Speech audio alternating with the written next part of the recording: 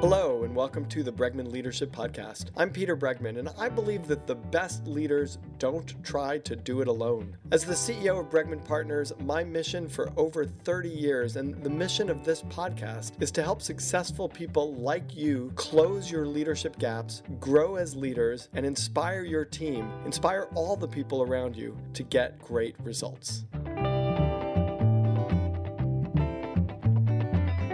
Here with me today, I'm fortunate enough to have Amy Cuddy. You have probably seen her 2012 TED Talk. It was the second most viewed talk in history. She's a Harvard Business School professor, social psychologist. She has written the book most recently, Presence, Bringing Your Boldest Self to Your Biggest Challenges. And we just started talking pre-show, and we would have talked for another hour had we not stopped ourselves and said, let's actually just start recording this as opposed to just having our private conversation. She's awesome. I'm so happy to be able to share her and her perspectives with you. Amy, welcome to the Bregman Leadership Podcast. Thank you so much for having me. So maybe just share to give everybody a little bit of a foundation if they haven't seen your TED video, and also if they haven't read the book yet, the big idea behind the book. Well, the TED Talk is such a tiny part of the book now. I mean, so let me answer two questions. The TED Talk was really about kind of a couple of things. One, we often are filled with self-doubt and this feeling that we're a phony and we're going to be found out and we don't deserve to be where we are. And that anxiety is really debilitating. And it's really ultimately about feeling powerless. And one way that you can feel more powerful is to change your body language, to use more expansive, open posture, which is what dominant animals do, whether they're humans or non-humans. And so just as power makes us expand our bodies, expanding our bodies makes us feel more powerful. And that allows us to get out of that imposter syndrome loop. So that's what the TED Talk was about. But it's such a profound idea, right? It's such a profound idea that our minds don't control everything. That, in fact, our bodies control stuff, and that the mind-body connection isn't a one-way route, right? That, like, already mind-body connection, some people have a hard time with, but the fact that it's a two-way road, and that the body is affecting the mind is profound. Well, it's funny because as we were just discussing before we started recording, it's not really profound because people have been practicing things like yoga for thousands of years and exercising and doing things, breathing deeply and doing things that they know will make them feel better. So they've been aware of it. But I think that sort of from an intellectual perspective, because our minds are the ones deciding which thing gets status, mind or body, of course it gives itself status, right? So the mind gives itself more credit than it deserves. So that's why I think we've been neglecting the idea that the body might be actually leading the conversation with the mind more than the other way around. Well, and I think it's what makes it most challenging also is that not only is that true, right? That the mind is the one who's deciding what to believe, but you're teaching at Harvard and the research academy is very, very weighted to the mind.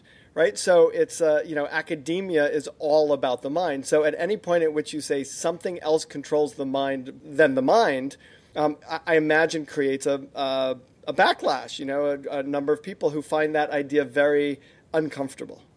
Yeah, and I should say of course you are more tuned into the ones who are pushing back, right? Because we're human, but I am, and I think that more broadly it's accepted, but definitely there are some people who not only reject it, but like energetically reject it, like put time into rejecting it and thinking of more reasons why it can't be so than I have time in the day. Like I don't honestly even understand how they have that amount of time, right? To spend thinking of reasons to reject it. Like why it's so important to them to reject this idea. Yeah, why is it? I mean, it's a great question. I think I would say that people who feel so strongly that this can't be true are people with a real serious mind-body disconnect, right? Who probably don't have a good, conversation going on between the mind and the body in either direction, right? So they just can't imagine that their bodies might have control. But I also think that it makes us feel primitive, and we are primitive. It's a primitive thing. The fact that the body can, move in a different way and change the way the mind feels is pretty primitive. And I think that we like to think ourselves as separate from the other animals. I actually like that. I like that it's primitive. I love actually it too. Yeah, I think that's really great. Well, so this is a nice connection to the book, right? Because in some ways, the book begins to answer the question, what happened? What do you do with those critics? How do you hold your own in the context of those critics? How do you, I don't want to make too big a deal of critics because I think you have, adoring fans that far exceed your critics. The book, though, is about how to stand powerfully in who you are and in yourself and face whatever is there in front of you. Can you talk a little bit about that? Yeah, of course, right now it is my biggest challenge, right? I wrote a book about biggest challenges, and we always have biggest challenges, and that is mine right now. There are a couple of things. One is that I do hear from so many thousands of people, and the number of negative emails I receive, maybe honestly 1 in 500, that they are the people that take the time to write are sharing all kinds of stories about how they use this work to overcome challenges.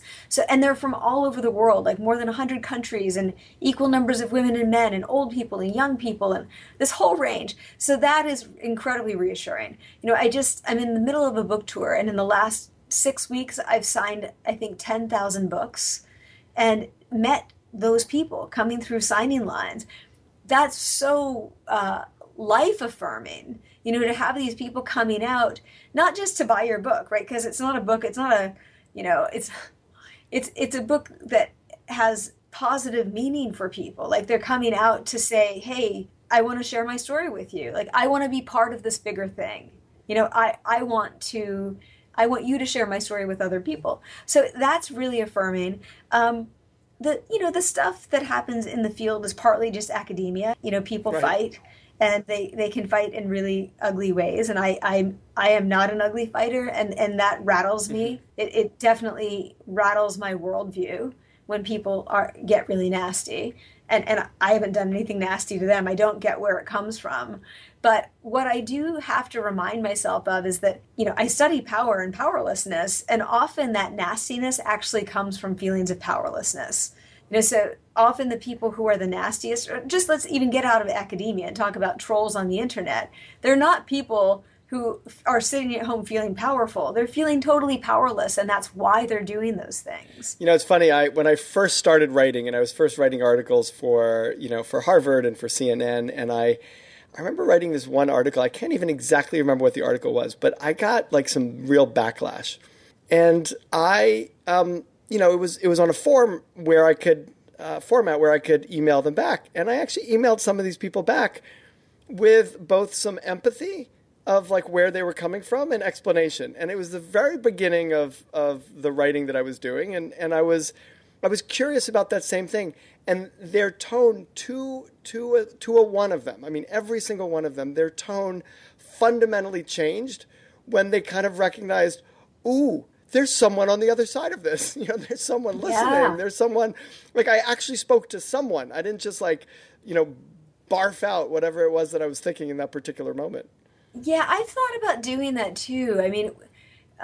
You can't spend your life doing You that, cannot. right? It's too You time cannot. consuming. But the few times I have, find the same thing. People are completely disarmed. Right. Which also speaks to what you write about in your book in terms of coming at something with authenticity, and that, coming at a fight with another fight isn't particularly useful, but coming with some vulnerability and some openness and some realness changes the tone and the power dynamic very quickly, I think.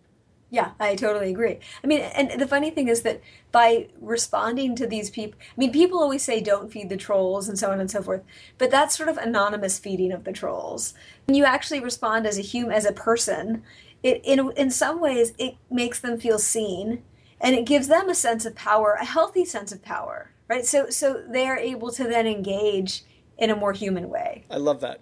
What advice do you have for people around showing up in that way, meaning around showing up in a vulnerable way, in a way in which, you might talk to an aggressor or, someone who's aggressive with you, or even, not aggressive to you, but you're showing up in front of people. And so many of us walk around in our masks, right? In a kind of veneer of who we think people expect us to be. Yeah. And they never feel the real us, and so they never really trust us. And then we end up walking around in these sort of shallow relationships. How do we build the courage, in a sense, to come out as ourselves?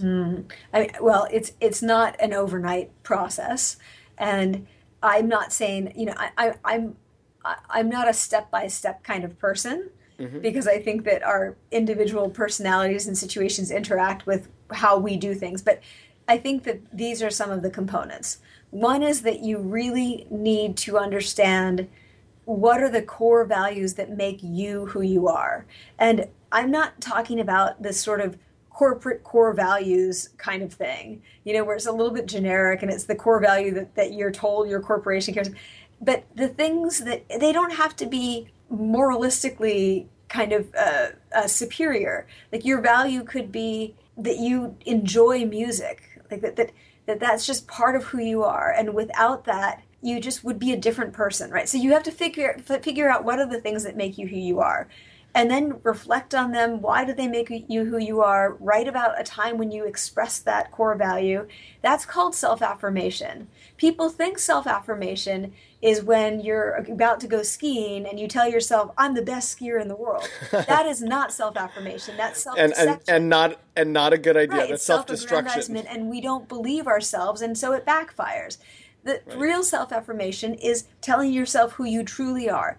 That activity alone dramatically reduces people's stress and anxiety and even their levels of cortisol and epinephrine, so stress hormones. So by self-affirming before something like a math test, even if what you write about is that you love family, you will do better on the math test and you will be much less stressed out while you take the math test. So self-affirmation is really important to do before your big challenges. But then you have to, when you walk into that situation, continue to believe your story. And I'm not saying that your story can't change, but what happens often is that, say you're going to take a math test and you actually are a good mathematician and you know these things well. Sometimes the situation feels so threatening because the stakes are high and you know you're going to be judged that you choke, right? You get filled with self-doubt. So all of these things that you actually know are no longer accessible to you, which is crazy, right? You have the math knowledge, but you can't bring it out when you need to. So that's sort of about not believing your story, right? It's suddenly somebody else's presence makes you doubt your own story. And we need to, get ourselves to a place where we don't go in and have that happen. Then, during the actual challenge, you have to prevent yourself from collapsing. And in many ways, so people will start to say they're speaking. They'll speed up their speech. They don't take pauses. They start breathing really fast and shallowly. They start wrapping themselves up, holding their arms, touching their faces, all of these things that people do when they feel powerless, or that animals do when they are about to be attacked by a predator. People do when they're in these high-stress situations. And the thing is, it might be adaptive if you were about to be attacked by a tiger, but most of us are not. Most of us are just in a situation where someone might not like us. So becoming more powerless physically does not help us. In fact, it hurts us. So you have to resist that urge to collapse. So I even recommend doing things like, if you're a person who starts to collapse while you're speaking, hold a glass of water, or a slide advancer, or something that will force you to spread your arms out. If you feel yourself speeding up, stop, pause. It's powerful. It's a punctuation mark. It allows you to collect your thoughts. It allows other people to process what you just said. Slow down your movement. Pull your shoulders back. Breathe deeply. All of these things signal to the nervous system that you are not in a fight or flight situation. It seems to me that there's something in that moment. I know I'm visualizing myself in the moment that you're describing. And I think my biggest problem is the conversation that's going on in my head that's not particularly useful. So I lose my ability to hold my power in those moments because I'm thinking, "Ooh, I'm losing the crowd," or "Oh, wow, they're I'm not looking good here," or "They're just throwing these arguments at me and they're not really listening," and I lose my ground, right? And I wonder I mean, and maybe this is what the power postures are in many ways, but I don't want to. Your book presence is so much more than your TED Talk, as you described. So it's not all about the power postures. But I wonder how in that moment, right? You talk in the book about the afterwit, like the comment you wish you had said. Yeah. In that moment, how we clear our heads to not lose ourselves in that moment and be able to stand on our feet and stand up strong and slow ourselves down. Well, I know it seems like I'm being circular here, but it really... I do find that just first noticing what are the things that make you collapse, that's the first step. So you might not be able to prevent yourself from doing it at first, but just noticing, oh wow, I'm wrapping myself up. Why am I doing that? So figuring out what are the things that trigger you to feel powerless, that's the first step. The second step is to notice when you physically start doing it, and then to force yourself to open up. Even, as I said, it can be in just one of those ways.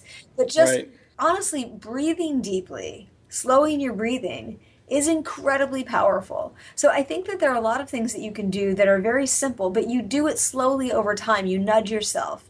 You make a little bit of progress each time, and then you put the pieces together, and it gets so much easier. Not overnight. You look back 6 months later and say, wow, this is so much easier than it was before. Yeah, and I love what you said, and I loved reading what you said about self-affirmations, because I've been one of these people who, like the Stuart Smalley thing, I'm beautiful.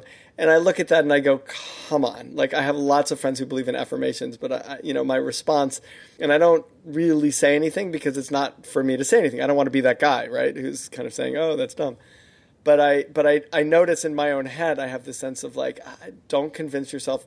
There's nothing more dangerous than going to the top of the ski slope and saying, I can ski, and then not actually being able to ski. But I love what you said about it, how you define it, because I think that's so useful and critical, as like a self-affirmation is a reminder of who you are and that you act from that place. And I wonder, that seems to be so key to your answer and so key to holding our ground, which is, we lose ourselves when we give more power to someone else than they deserve, in a sense, I think. And so if I come back to going, look, I'm sharing my view, even with you and working with your critics, or with me and working with my critics, to be able to say, like, what I share will not be accepted by everybody, and that's okay. Yes. And I don't actually feel the need anymore. I used to, but I don't feel the need anymore to convince anyone of it.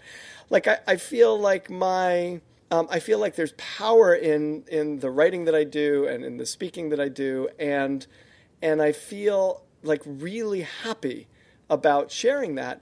And I don't. It's kind of like I want to empower people to either accept it or not accept it, but it's not my job to convince them of it. I wonder if that's a little harder in academia, but maybe not. The reason it's harder in academia is because if you don't convince them, you lose your job. But I feel the same way now. I feel like, because I found a message that I so deeply believe in, that it will either resonate with people or it won't. But it doesn't rattle how I feel about the message, right? It doesn't change how I feel about the message. And I also feel that by not forcing it on people, they're much more open to it. And what, your authenticity in delivering it is really what people are responding to. If they see that you believe it, they can trust you and be much more open to what you're saying, which is why it's so hard to watch political debates and believe what politicians are saying, because they're over-promising right and left, and we know they're being inauthentic, and it feels bad. Viscerally, it feels bad. And I also think that's absolutely right. And I think when I read your book and I think about this conversation too, the natural slowing down, the natural pausing, it's. When I do it, it's not a strategy as much as it is a reality, meaning if someone's throwing something at me, I actually want to think about it. And so I have to pause and say, hold on, let me think about that for a minute. And I'll think about it. And I have instant credibility when I do that. I'm actually thinking about it. I'm not pretending to think about No, it. of I'm actually course. thinking about it.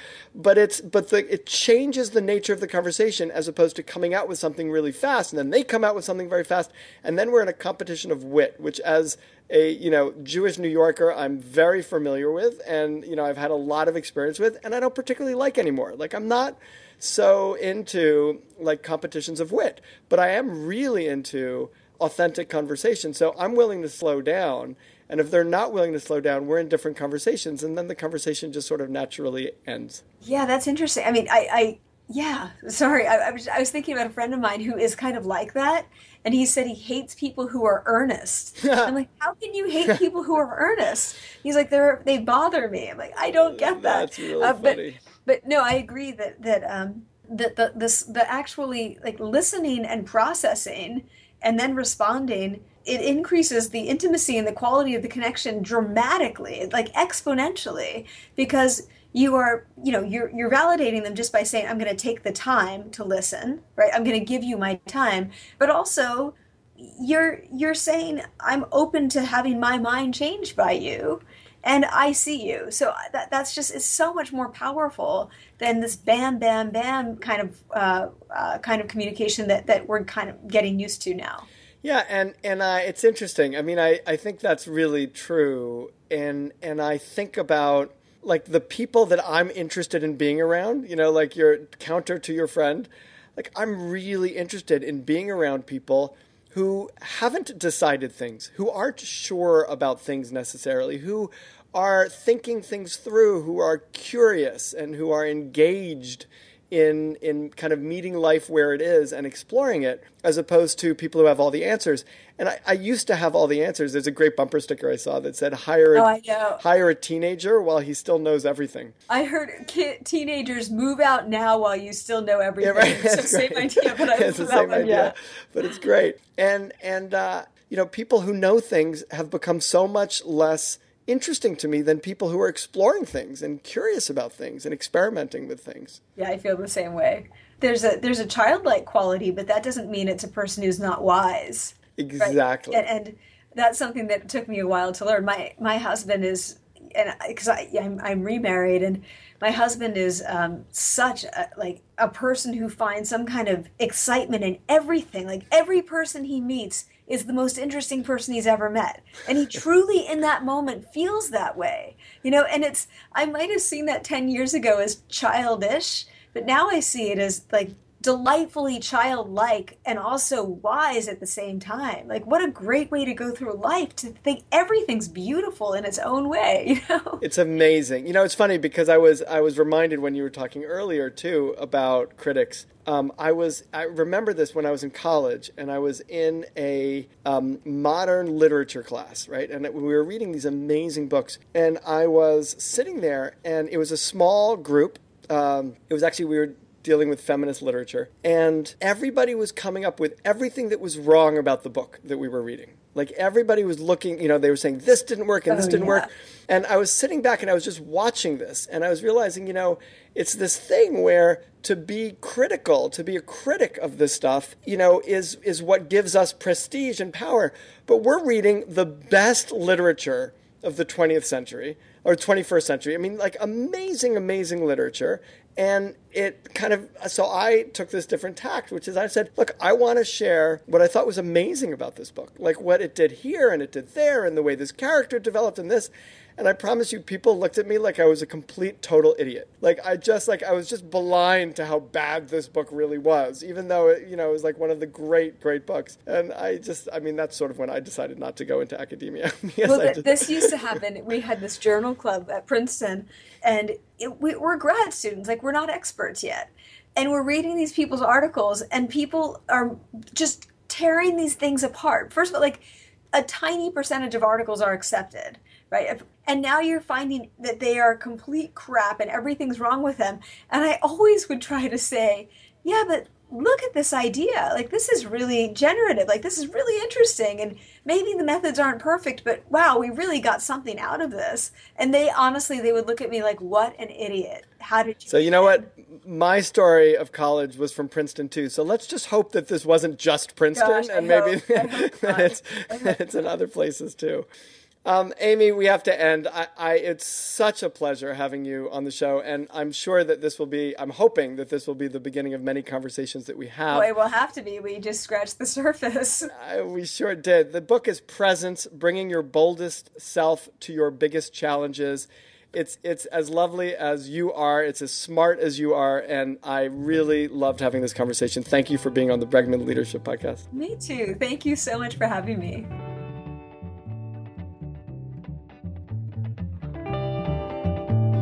Thanks for listening. Here's what I've learned from working with some of the most successful leaders of the most successful companies. Every leader, every team, and every organization has a leadership gap. If you want to become a leader who inspires your team to get things done, then you've got to start by raising the level of your leadership abilities. You can start by taking our free Leadership Gap Assessment at www.bregmanpartners.com/quiz. Then dive deeper with a copy of my latest book, Leading with Emotional Courage. For more ways to become a truly great leader, check out our online offerings, in-person workshops and events, and my articles at www.bregmanpartners.com. Again, thanks so much for joining me today, and thanks to Claire Marshall for producing this episode. Be sure to subscribe so you don't miss an episode.